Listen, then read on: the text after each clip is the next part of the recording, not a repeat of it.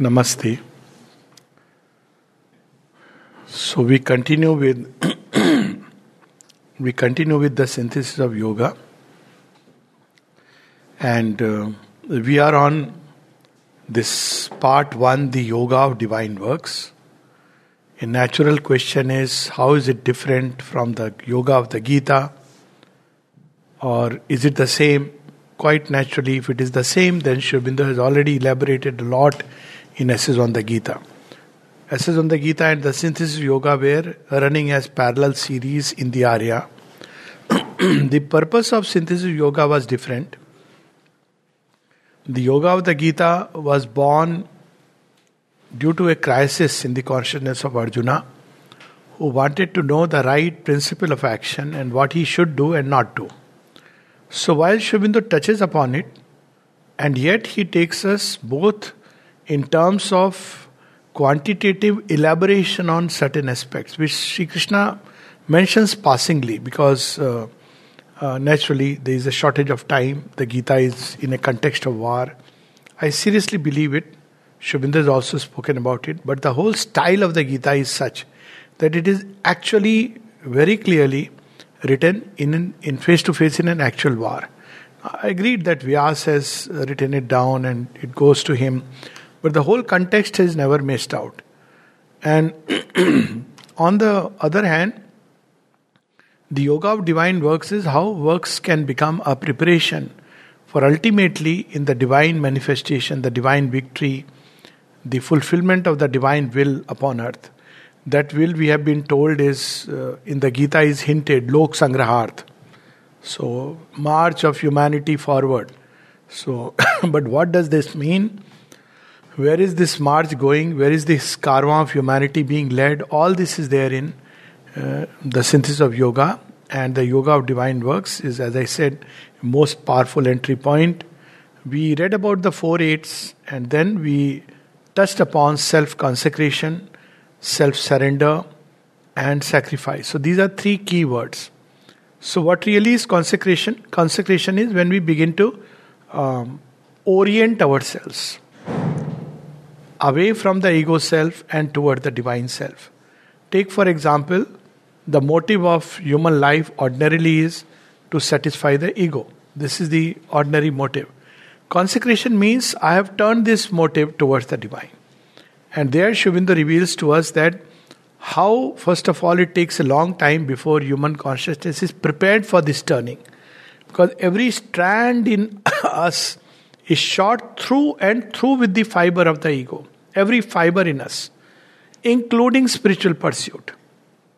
We may apparently undertake sadhana and yoga, but even that may be done for personal egoistic purposes. And the subtlest form of egoism is mukti, moksha, freedom, liberation, as if others were nobody. We had nothing to do with anyone upon earth. We had nothing to do with all that is happening upon earth. I am just seeking my own liberation. So it itself is ultimately, if we look at it, a very sublimated, refined form of egoism. So all that aspect is there, which is in consecration we turn everything to the divine, including if we are seeking liberation from the earth nature, from the ignorance of earth nature. It's not just for personal moksha. Moksha will come, inevitably. It's a first step needed. But this moksha has to be turned into making us a channel for a divine-centered, divine work in humanity and upon earth. It's not to escape from the cycle of birth and death and rebirth and karma and all that. So consecration is orienting our life to the divine. That means everything. And Sri Aurobindo explains from the morning till night and night till morning, every activity has to be consecrated, given. Consecration literally makes it sanctified. And the typical example is when we are coming from, typical example of consecration, when we are going to a temple. So we pick up some nariyal, we pick up some other things, and we are carrying it to the deity. So when we enter the temple, we give it to the priest. So what does the priest do? He takes it inside. So there is a sanctimonious ritual. After that ritual, he brings it back. He gives it back to us. Now what is the difference? Nothing has changed. The same thing. The deity has not eaten anything, but it is a sanctification. Now it is prasad. Before taking it to the deity, it is food. So when we are eating it, now we are eating it with the spirit that it is a prasad. So consecration is literally all our activities, various activities every day, our life aims, everything should be oriented to the divine, to serve the divine, to fulfill the divine will. This is consecration. Next step is surrender. So consecration is orienting ourselves to the divine. Surrender is giving ourselves to the divine. So that takes us to one step further. So when Arjuna says, tell me Keshav, I want to live for you, he doesn't use that very word, but he says, you tell me what should I do. In consecration I do what I want to do, but I give it to the divine. But here I give myself to the divine. So self-surrender, that's why there is a beautiful term. And when I give myself to the divine, when I live not just for the divine but give myself to the divine, then comes self-surrender. This self-surrender creates as Sri Aurobindo reveals to us, and as everybody knows with this practice, that slowly, if we do it persistently, we enter into a, not division, but we begin to see that there is this movement of nature which is like waves, and there is this self which is surrendered to the divine. That's where the Gita ultimately ends, through all the processes that the soul or the self is given to the divine completely, sarva dharman parityajya. But nature continues by its own momentum.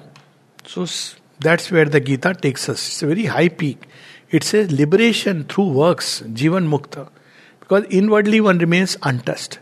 Even though all the activities of nature continue as per the past momentum, as per the habits, the mechanisms of nature. Sometimes the word used is to exhaust the karmas. Sometimes it's people don't even care about the nature. Whatever happens, pishachvat, unmatvat, jadvat, balvat. But here the aim of yoga is not that. Because even the outer nature, every activity of nature has to be transformed. So now comes the chapter 4 about the sacrifice. So how are we going to change nature itself? So that's where sacrifice comes in. And Sri Aurobindo starts this. There are 3 chapters. First chapter, which is chapter 4, the sacrifice, the triune path, and the Lord of the sacrifice. Triune path is here where he summarizes the entire Gita. So what really is sacrifice? Sacrifice is the law of creation. And we look at its description is in the Rig Veda, where the one Purusha becomes all this that we experience. So how it happens? The gods come into existence. Before that, no one knows. That's why the Rig Veda 10th mandala says that even the gods know him not. Because that is the state when gods have not come into existence. But then the gods come into existence and they do a sacrifice. The gods and the sages. And the Purusha is sacrificed. Of course, Sri Aurobindo says it's not just the Purusha, but much more the Divine Mother's holocaust. So the Purusha sacrifices himself, and out of his body all this vast, wonderful universe is born. So what does it mean? It means, because this is the original law, by sacrifice the Prajapati has established this world. Nobody can ever continue to live for himself and himself alone as if he were separate and isolated in this world. It is just not allowed. It cannot be. Why? Because it's like if I keep on exercising only one part and not others, it will be to the detrimental of the rest of the being which is feeding. And this law applies everywhere, even in economics. If one group develops, becomes very, very rich, but all around is slums, then what will happen is, who will be there to pay him? So everything must progress to a certain extent. Economy should be all inclusive, life should be all inclusive. So the law of sacrifice is there as a natural corrective to our egoism. So when people live only for themselves or their so-called family, there is a corrective inbuilt. They will sooner or later face that I did a foolish thing.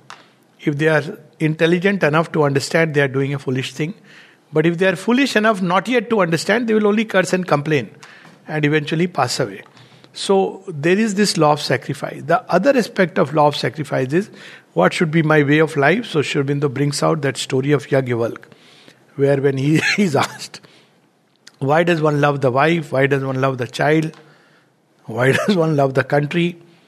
And Yagnavalk says that one does not love the wife for the sake of the wife, but for the sake of the self. And so on and so forth. Meaning thereby that it does not mean we have to leave outwardly people. That's what sannyas talks about. But the Gita talks about tyaga, renunciation. I leave my egoistic attachment and preferential interest that my desired self takes in them. That I have to leave. Because if one has to be a true doer of divine work, it has to be kept aside. So, several examples we know in our spiritual history. For instance, Raja Harishchandra. He takes a vow of truth. So he goes to what extent, what extreme? Raja Shivi. He takes the Lord Ram himself and Shri Krishna, all of them. Of course, Sri Aurobindo and the mother. Imagine mother thinking about her child and doing what she did, or Sri Aurobindo worrying about his wife. It's not that he didn't love and care, but there was a much larger context. Or for that matter, Buddha himself. So all these are examples wherein we have to live for something much greater. And wife is there, child is there, everybody is there. But not for my own gratification. They are there for their own unique development along their own unique lines, and my role is to support, to help. And it would be an ideal world where this support is mutual from everyone and everything. But that, of course, is still a far-off dream. But at least the person who is a practitioner of yoga has to abandon the ego self and all the band of enemies, that's how it describes, whose names are desire, wrath, fear, all of them, which we'll read in some other passages. So, this is the sacrifice, and then he says this leads automatically. The triune path means the path of works, the path of knowledge, and the path of love. They are intertwined. It's not a mechanical action. So, this mechanical action should be full of love, and it should be impelled with knowledge. It's not a blind kind of giving. It should be done with wisdom. It should be done with love in the heart. But whom should we have love for? And that's where it comes, the Lord of the sacrifice. So it's straight from the Gita. We know Shri Krishna speaks about what is Adhyatma, what is Adhibhut, what is Adhidev, and what is Adhiyagya. So very beautifully he says, I am Adhiyagya. So very beautifully. So the Lord of the sacrifice is the divine inhabitant in all. And there Sri Aurobindo gives us very, very beautiful small little reminders that whoever is the gift which is given to whomsoever, you should give it to the divine in the person. Whoever is the person giving to you, the recipient must always receive it from the divine inside. So all this in detail, and what can be given? What can be given in this yagya? Anything and everything. Yagya, Sri Aurobindo reminds us, in its original sense, is not self-immolation. Because the word sacrifice is like, oh, I'll go to Tirupati and leave my heirs, or I'll part something from my pocket. Sacrifices literally means in fire, when you burn something, it becomes pure and refined. So when you put something as a sacrifice, as a yagya, it automatically becomes refined, purified. So all the dross begins to go away. So when people work for the divine with the idea that I am working for the divine, then automatically the ego and ambition sense begins to become weaker and weaker.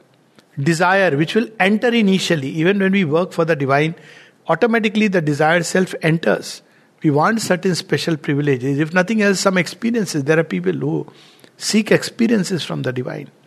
But slowly all these things become quiet when our sacrifice is perfected. And Sri Aurobindo goes on to say, even our very heartbeats and breath should be offered to the divine. So that's the sacrifice, which is a yagya. And then there are very two beautiful chapters. Every chapter is beautiful. But here he elaborates the ascent of the sacrifice, the works of knowledge, and the psychic being. So ordinarily, when we speak about sacrifice or offering, we believe it's an inner offering of our internal self. Or we say, let us say, as a doctor, when I am offering, I say that, well, I am practicing medicine, the way medicine is there, but I am offering myself to the divine, this action to the divine. Now, what happens in that? A gradation is created. So, there are works which people believe are closer to the divine, and there are works which are farther away from the divine. Then, the second level of division which takes place is a priest. Somebody who is working in the temple is working for God. But somebody who is working in the world is not working for God. It's an automatic, in the mind, this division starts. Somebody living in the ashram is closer to the divine. Somebody who is far away is not closer to the divine.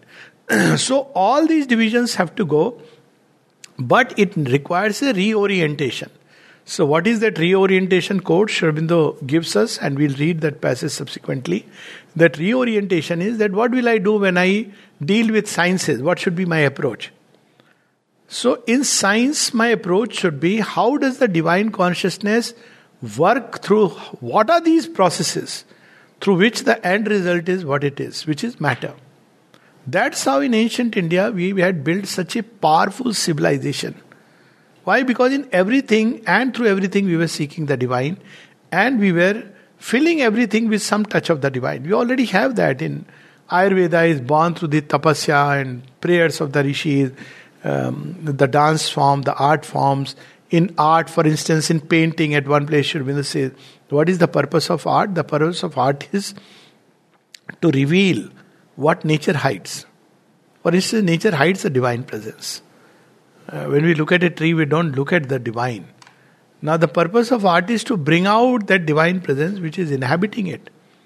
Through beauty, through effulgence. Now how we do it is, that's where our whole capacity lies. Of course, there are realists who have taken this seriously, but in the other way. So they bring out all that is in the name of realism, all that is dirty and dark. This is also hidden, no doubt. But when it is said what is hidden is the highest, the best, the most luminous. So purpose of art, music, poetry, all of them is to reveal the divine working in the world. Beautifully Sri Aurobindo captures in his poem, who? We shall tell the whole world of his ways and his cunning. So this cunning, how he has woven the thread of life. And it's very fascinating, which means anything we can catch and reach the divine. But the purpose should be, this is how it was in ancient India. We have stopped it. So we see that new dance forms, new ragas, music forms have stopped coming. It should come because the divine is infinite. There should be very different combinations which should, in future they will come. We see it in Mother's music or Sunilda. It doesn't fall into a standard format. Dance, new forms should come. New ways of expression of still higher and greater realities. So in poetry, Sri Aurobindo speaks about future poetry. In sciences, all this should be a new. Mother at one place says, I have prepared everything in the subtle physical and left it there for man to discover and manifest it. And she goes on to say, for example, with cancer, she says the cure of cancer has been found. Now, recently, last I think 1 month or 2 months, people have started speaking about discovering something which can cure all the cancers almost magically with practically no side effects. We don't know whether it is the magic formula or not, but man has to discover it. To discover it, he has to stop living under the illusion of whatever is known and search that which is not yet known by knocking the doors of the unknowable. So this is the whole thing he reveals about the works of knowledge. And if we do it, then the psychic being begins to emerge as the mind becomes quiet, the knowledge flames from within, and the soul is the seat where all this knowledge is embedded. So the true knower is the soul, and it opens directly to the divine, and that knowledge begins to flow in everything, every activity, whatever field a person chooses or is meant to do, express. So this is where Sri Aurobindo says that if we follow the path of works, any activity can become a means for opening the door which is within us. And then of course he describes it at great length, and then he takes to the ascent of the sacrifice, second part, which is the works of love, the works of life. So knowledge he describes in great detail, science, art, everything. What about works of love? What about human relationship? People normally say, what has that got to do with God and divine? So he reveals, no, all adoration has a spiritual force in it. That's why we will see in ancient India, nothing was denied if it had a possibility. To that extent that a woman could realize the divine simply by loving her husband. That was the whole idea of sati. Of course, modern person will say, why not the husband? Well, my answer is because husbands are not capable of loving. As simple as that. So, ancient India knew who can really manifest true love. It was the feminine power. Men had other things to do. If they could take care, if they could bring out these soft, tender emotions from the heart, protection, care, affection. Of course, there are men who can love like that, but that's very rare. But the idea was, even in human relationship, in human love, you can bring that element if you see the divine in the one whom you love. So all that comes out in the works of love. Love itself becomes a means of manifesting the divine, and works of life means everything that we are doing, all the little activities, there the sense of beauty. We know that in 4 aspects of the Divine Mother, Sri Aurobindo has elaborated the right thing, the right moment, the right way, the right method, the right process. All this in the Vedic ages was regarded as the function of Dakshina, the goddess who impelled us for right action. So all that he reveals here. Then come these interesting chapters, standards of conduct and spiritual freedom. So how does such a man act? So of course Shri Krishna touches upon it and says, you will be Trigunatit. You will act under the divine will. So what does it mean? Because we still may say divine will means this, we put our own mental ideas. So here Sri Aurobindo reveals to us how standards of conduct have evolved. The first standard of conduct which is there in human being is impelled by the brute sense of life. He just safeguards himself, destroys whatever life is meant to affirm and assert it like. That's the animal kind of standard of conduct.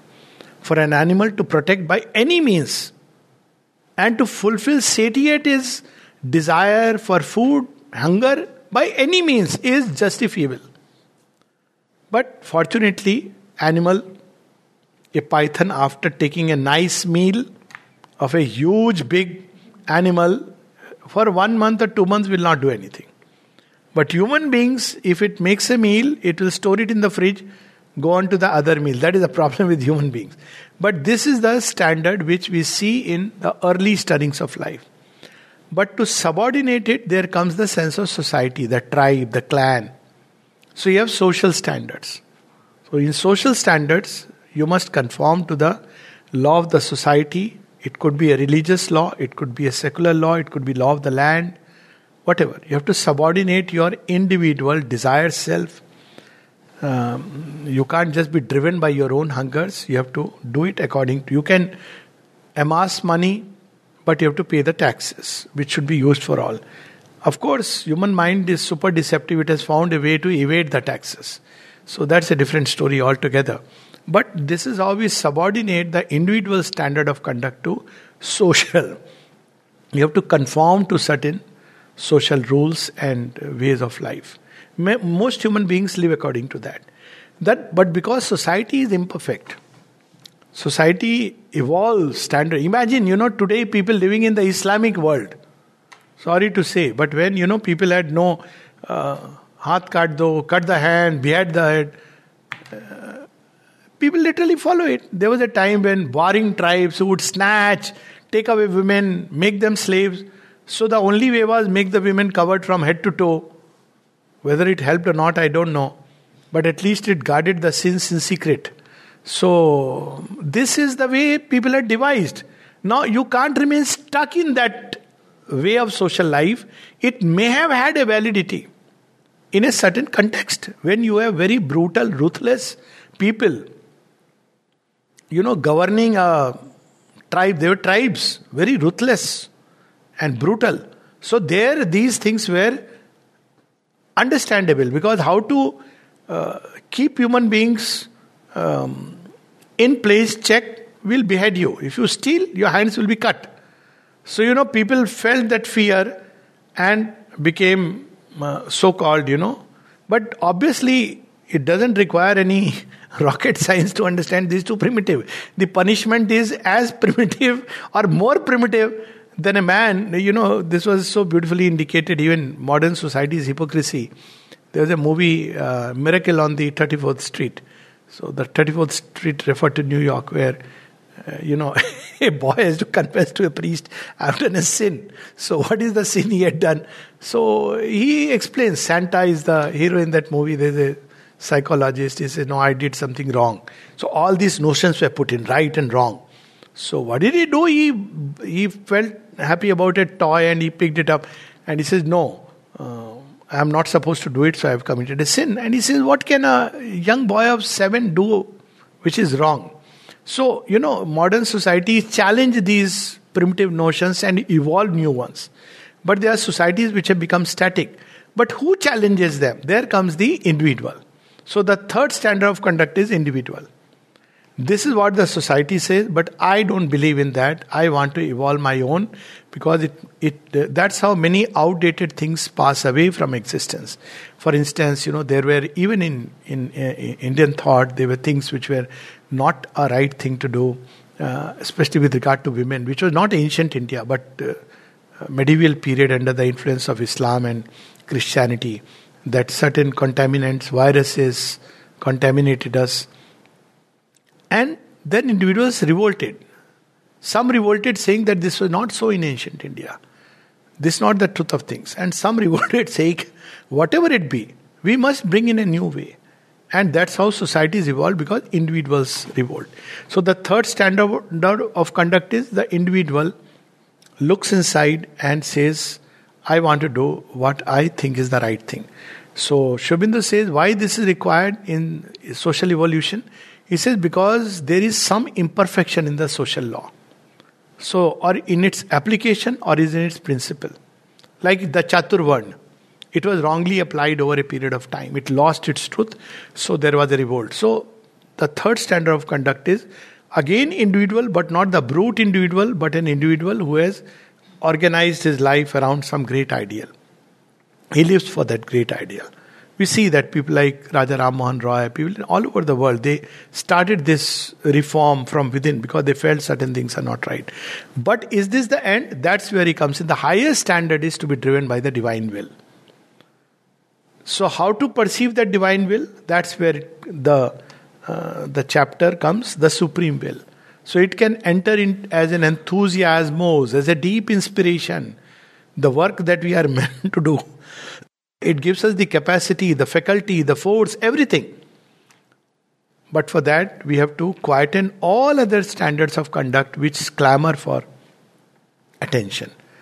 If we can do that, if we can get rid of preferences, get rid of the ego self, then we can become instruments of the supreme will in creation. Then comes, to do that, you have to get rid of preferences, desires, ego.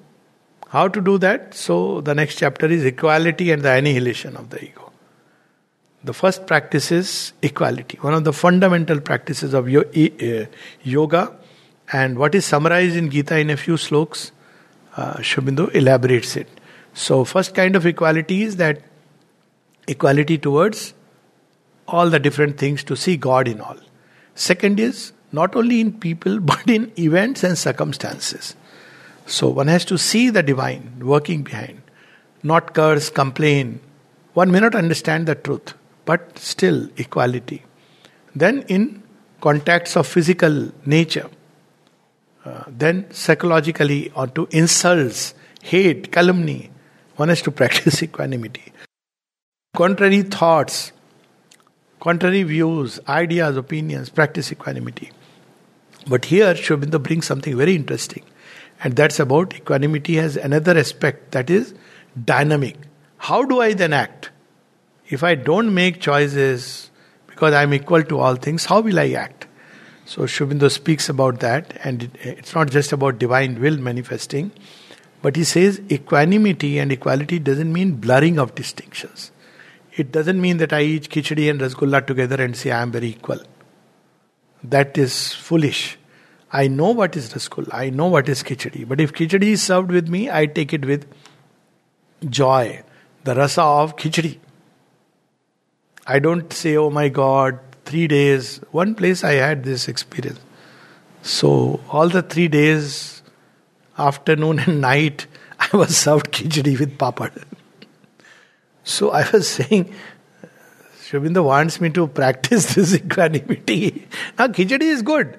And every day the host was justifying it. His first day it was very good for health. You have travelled, so I said, yes, that is true. I agree.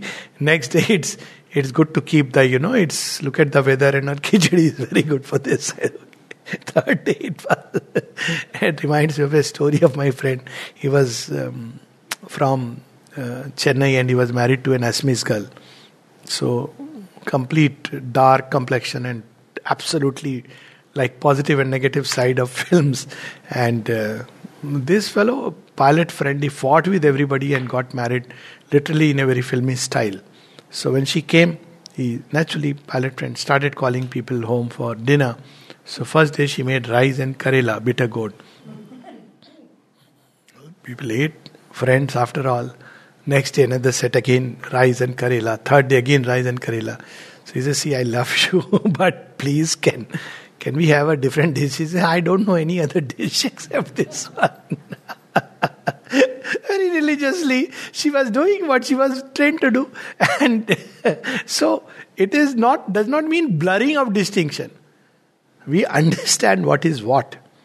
This idea of equality, everything is same, all is same. We should understand things are different. In nature, there is a hierarchy, there is a stratification. You can't help it.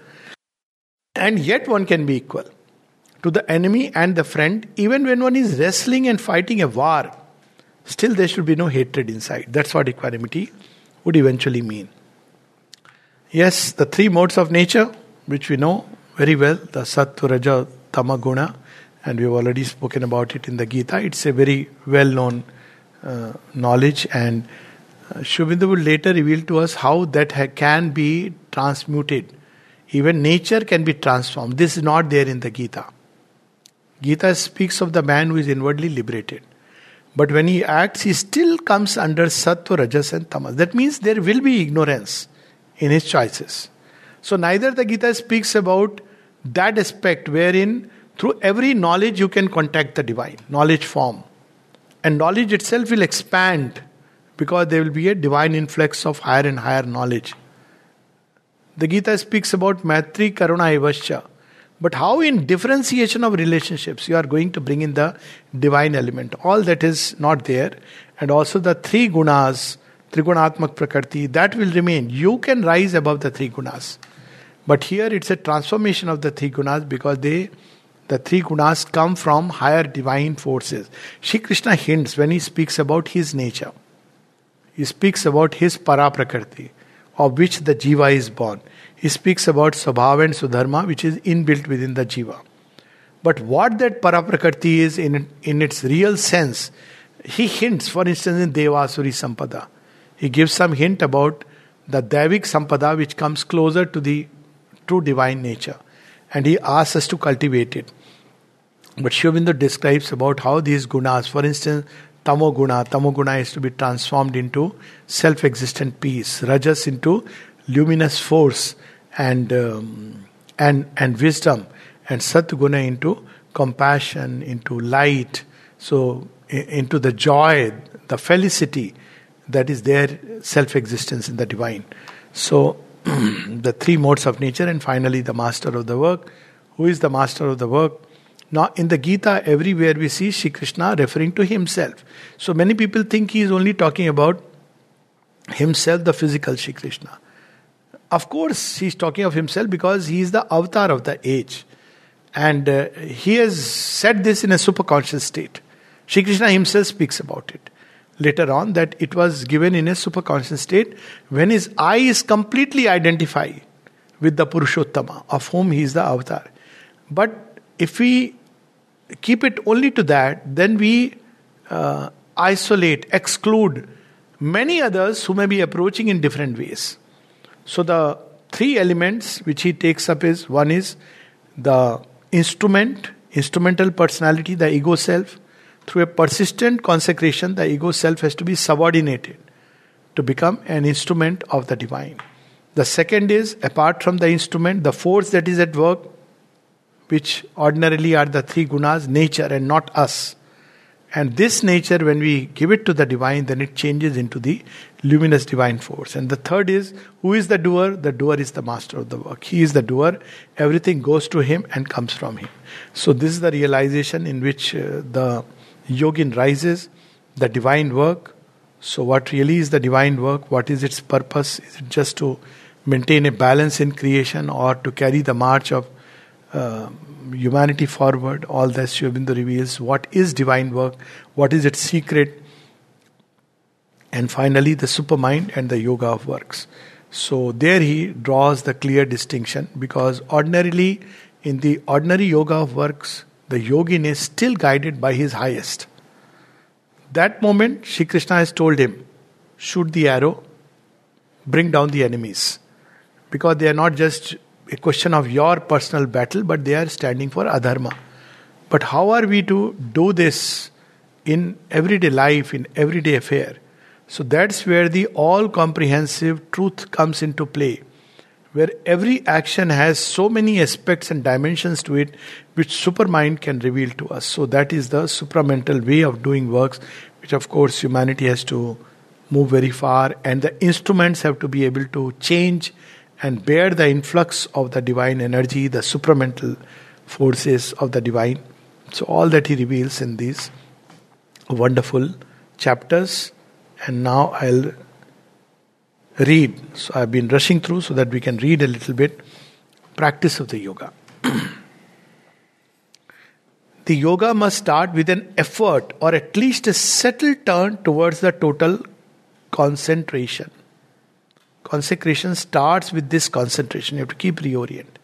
A constant and unfailing will of consecration of all ourselves to the Supreme is demanded of us. An offering of our whole being and our many-chambered nature to the Eternal, who is the All. So, there is no like, I will continue to do all my life, time to time remember God, go to the temple and that's it. No, everything has to be consecrated to the divine. And then he says something interestingly, the effective fullness of our concentration on the one thing needful, to the exclusion of all else, will be the measure of our self-consecration to the one who is alone desirable. Now he is using the word exclusion.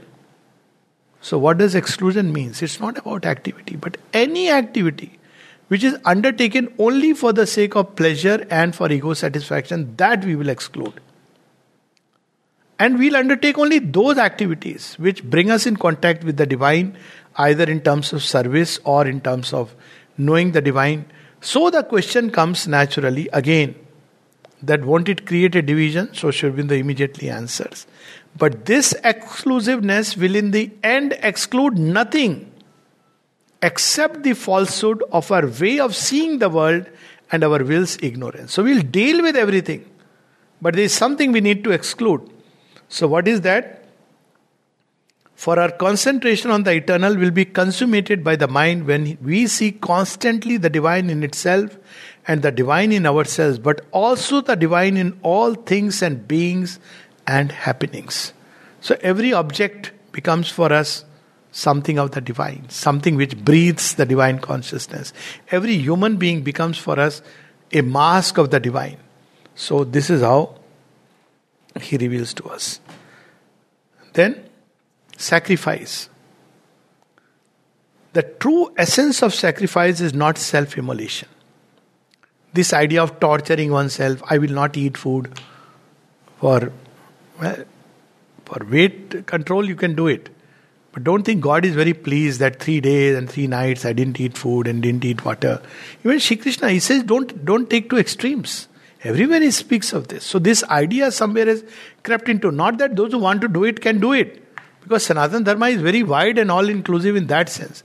But we must understand that all the standard books of Sanatana Dharma, the Gita, the Upanishad, the Vedas, they talk about avoiding these extremes.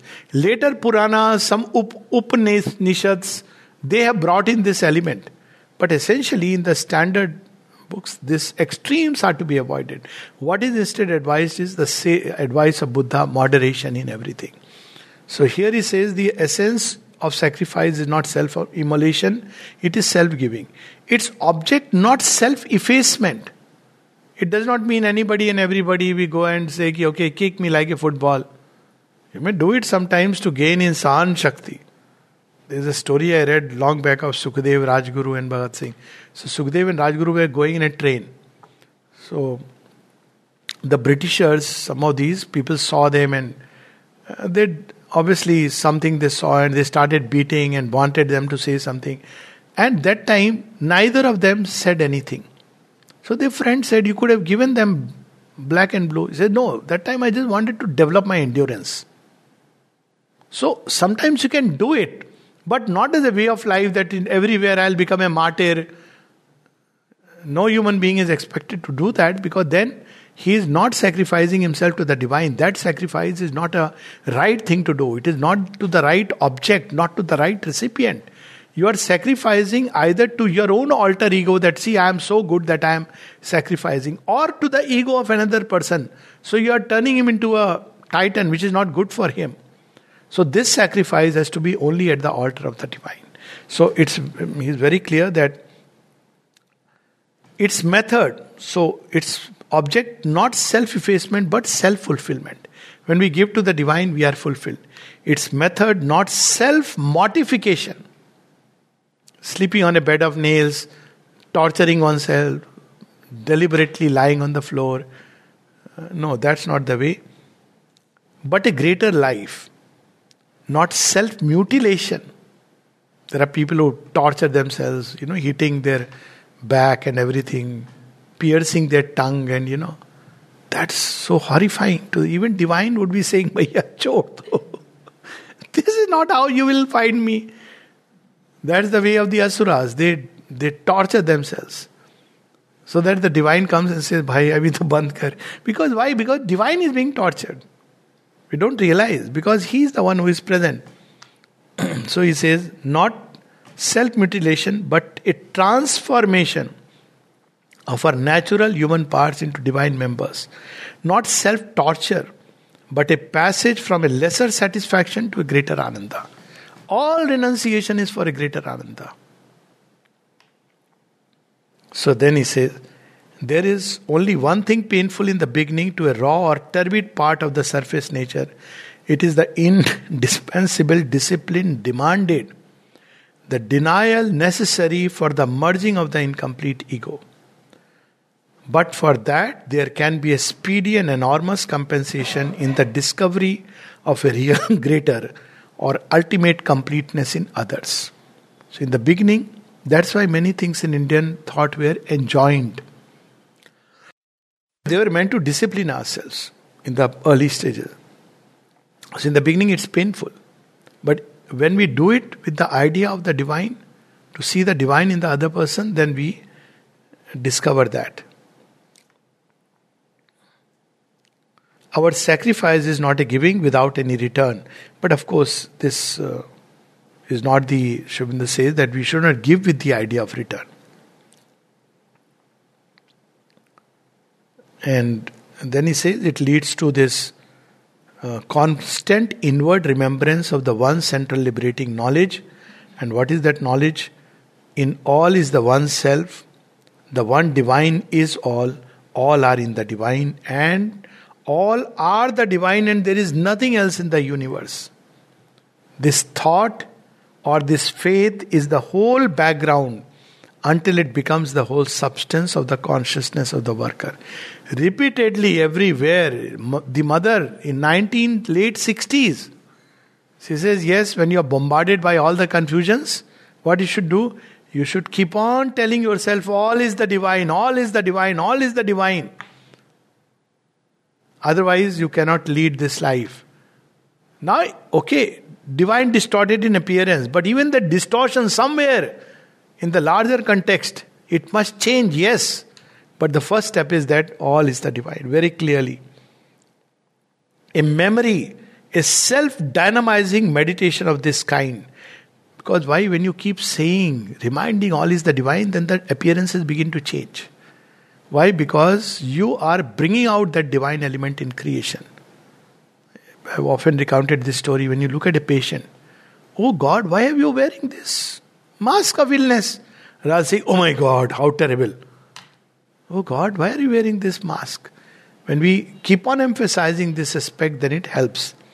So, for it compels a constant reference at each moment to the origin of all being and will and action, and there is at once an embracing and exceeding of all particular forms and appearances.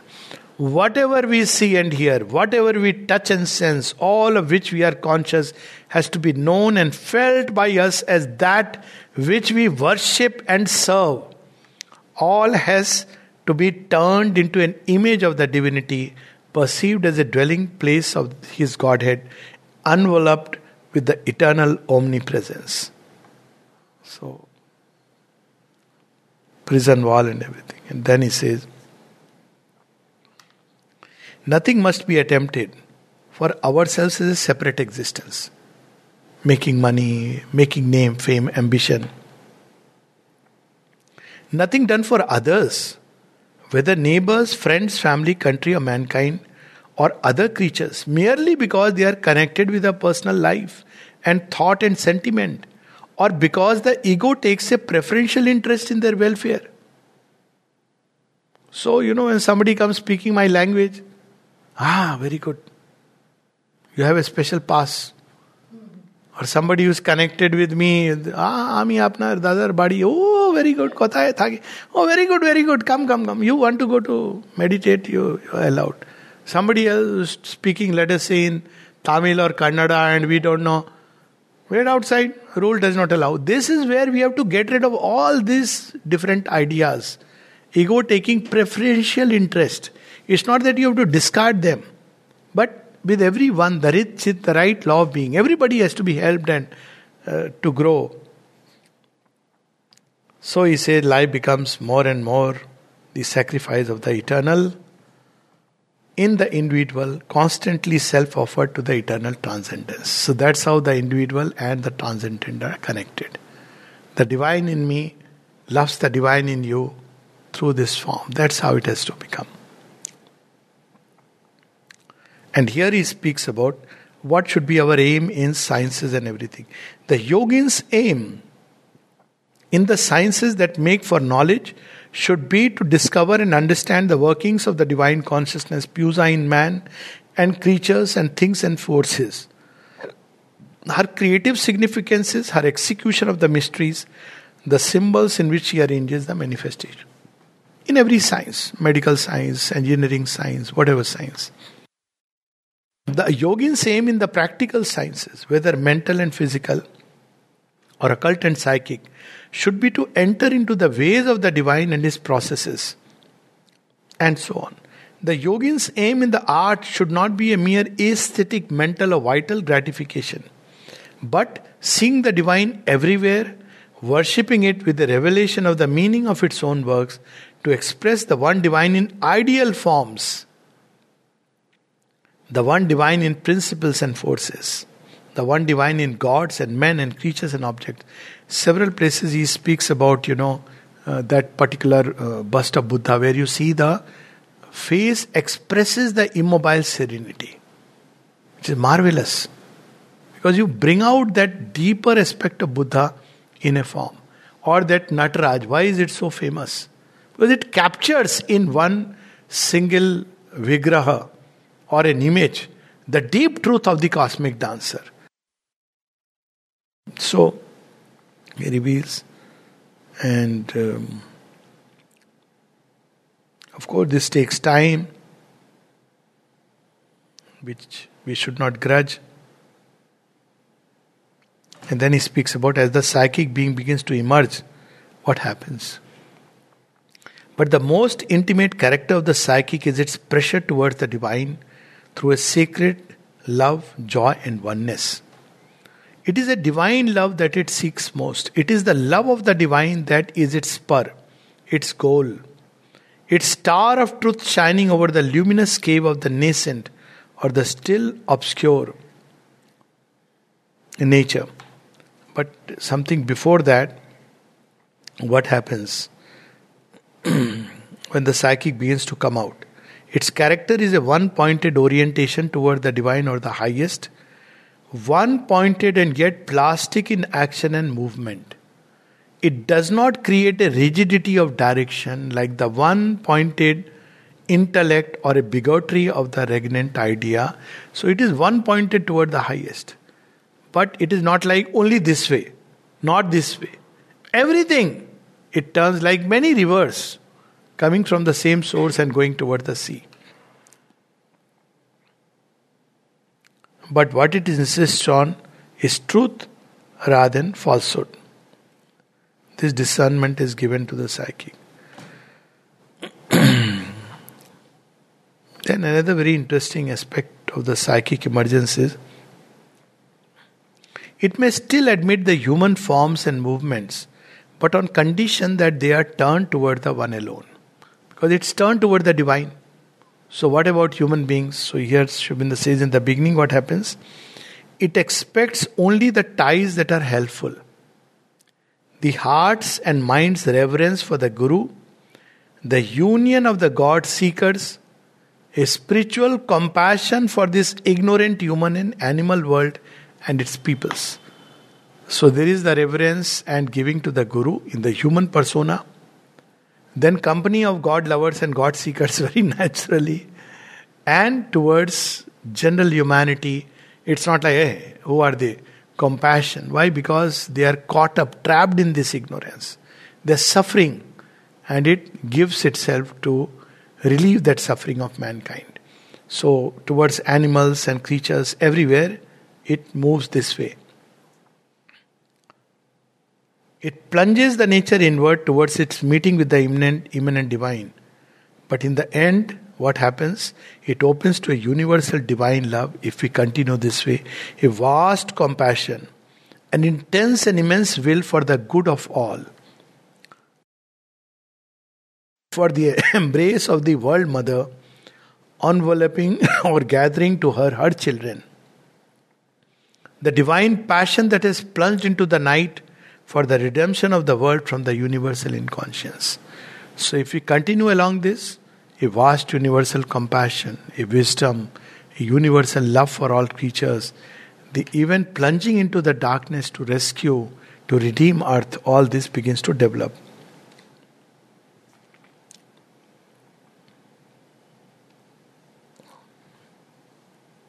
So this is, and then he says that what happens when this love begins to manifest? So is it like just a universal love or there are special relations? So there will be special bonds. But a psychic change is demanded. A divestiture of the masks of the ignorance.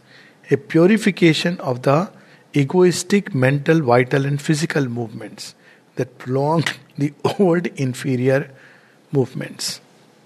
And then this is very beautiful passage. All love, indeed, that is adoration, has a spiritual force behind it.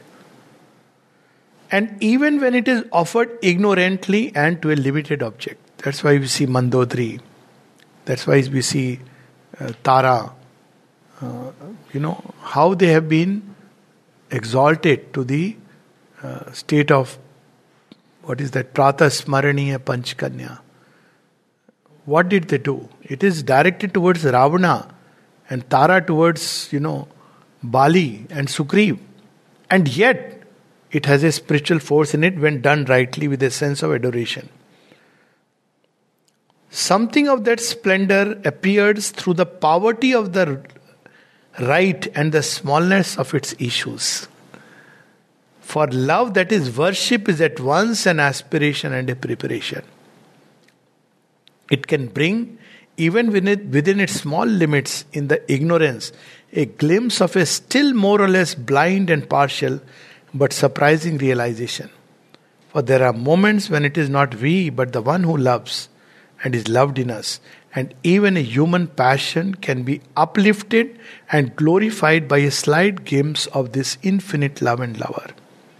It is for this reason that the worship of the God, the worship of the idol, The human magnet or ideal are not to be despised, for those are steps through which the human race moves towards that blissful passion and ecstasy of the infinite, which even in limiting it, they yet represent for our imperfect vision. So he makes all the steps, and he goes on to say, even after discovering the infinite, you can still go, because the physical needs that fullness and completeness.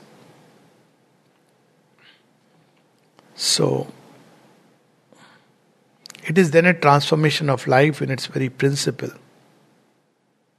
Two rules, he reminds us, like a reminder we should put everywhere. Many such reminders are very helpful. Two rules alone there are that will diminish the difficulty and obviate the danger. Because obviously, a wide path like this, going through everything, is dangerous. That's why people want a safe rule. Be like a sannyasi, away from the world. So here you are entering the world, you can be contaminated, you can slip, there are dangers at every step. And the rules are, one must reject all that comes from the ego. From vital desire, this want, this craving, from the mere mind and its presumptuous reasoning incompetence, all that ministers to these agents of the ignorance. This is the first rule. The second is, one must learn to hear and follow the voice of the inmost soul, the direction of the Guru, the command of the Master, the working of the Divine Mother. Whoever clings to the desires and weaknesses of the flesh, the cravings and passions of the vital in its turbulent ignorance, the dictates of his personal mind, unsilenced and unillumined by greater knowledge, cannot find the true inner law. A radical and total change of consciousness is not only the whole meaning, but in an increasing force and by progressive stages, the whole method of the integral yoga. Then of course, he speaks about that desires will enter. So what are we supposed to do with it? You have to keep offering through constant remembrance, keep purifying, remove them from the hold of the asuras.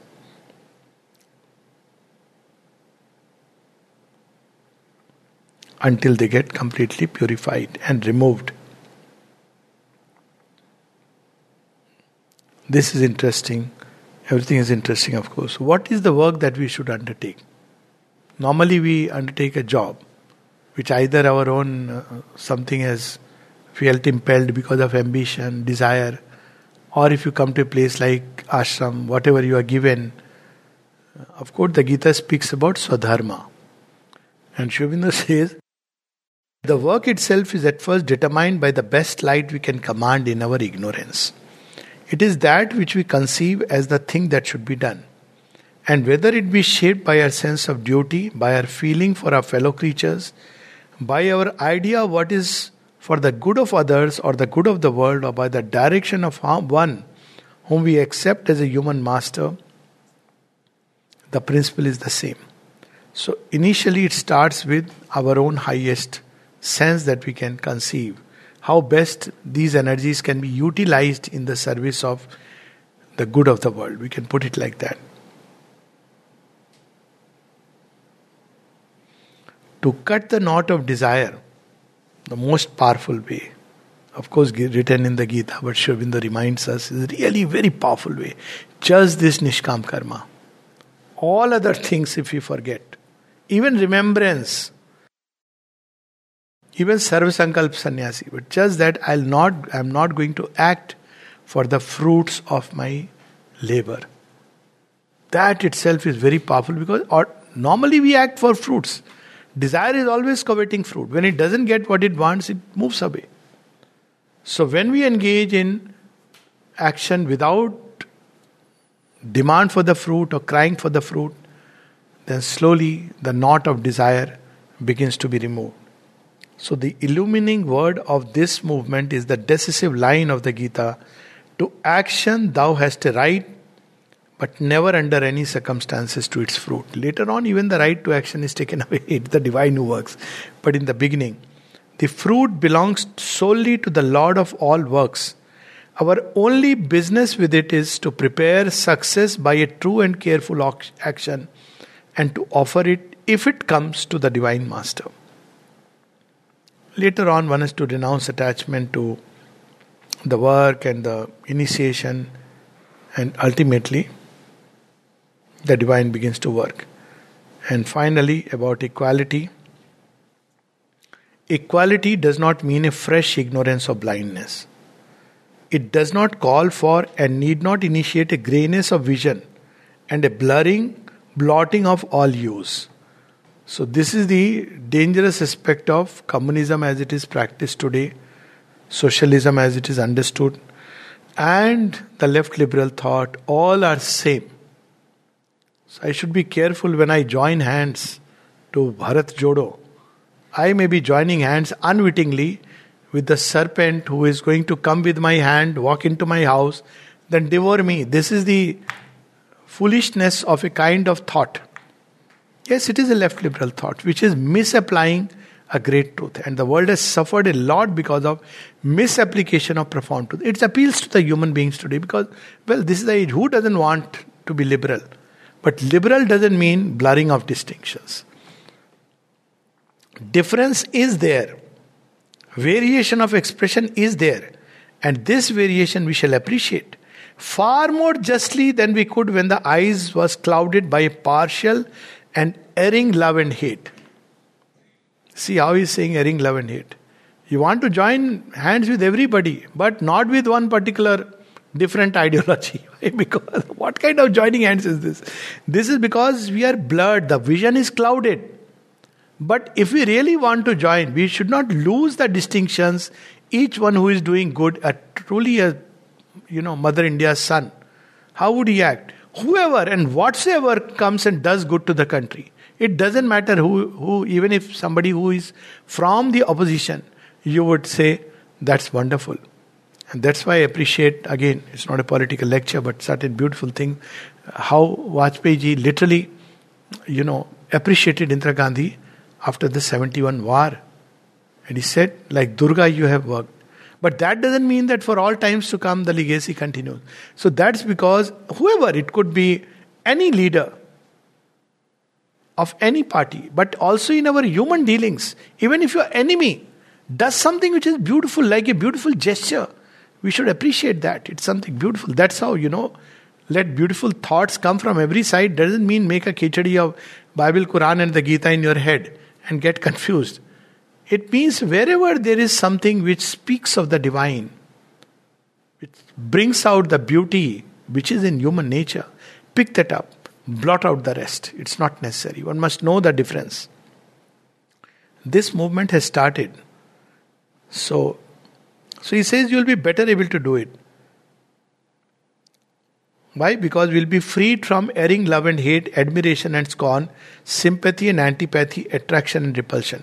But behind the variation we shall always see the complete and immutable who dwells within it, and we shall feel, know, or at least, if it is hidden from us, trust in the wise purpose and divine necessity of the particular manifestation. So we'll know why there is opposition, why there is seemingly obstacle even to the divine working. And so too, we shall have the same equality of mind and soul towards all happenings, painful or pleasurable, defeat and success, honor and disgrace, good repute and ill repute, good fortune and evil fortune. For in all happenings we shall see the will of the master of all works and results, and a step in the evolving expression of the divine. So when we do this, and he reminds us to revolt, to condemn, to cry out is the impulse of our unchastened and ignorant instincts. Revolt, like everything else, has its uses in the play. It has its even necessary, helpful, decreed for the divine development in its own time and stage. That's why we are talking about revolt against the Shastra. But the movement of an ignorant rebellion belongs to the stage of the soul's childhood or to its raw adolescence. Therefore we shall receive all things with an equal soul from the hands of the Master. Failure we shall admit as a passage, as calmly as success, until the hour of the divine victory arrives. Our souls and minds and bodies will remain unshaken by acutest sorrow and suffering and pain, if in the divine dispensation they come to us, unoverpowered by the intensest joy and pleasure. So he says this equality cannot come without a protracted, prolonged journey. It's not like one day. It's a lifelong, and even it grows in stages, in areas. One may be equal in one area, but another area one is vulnerable. One may be equal in that particular area to something, but to something else, if the intensity is increased, one becomes vulnerable. So there is no limit to which it can be developed.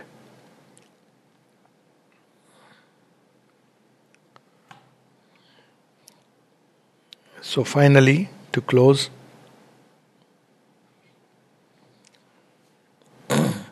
then we are at last capable of receiving all contacts with a blissful equality, because we feel in them the touch of the imperishable love and delight, the happiness absolute that hides ever in the heart of things. In all events, circumstances, people, situations, will receive that contact of the divine. This called as living by the will of God. Whatever is the will, we accept it. The gain of this culmination is a universal and equal rapture, is the soul's delight and the opening gates of the bliss that is infinite, the joy that surpasses all understanding.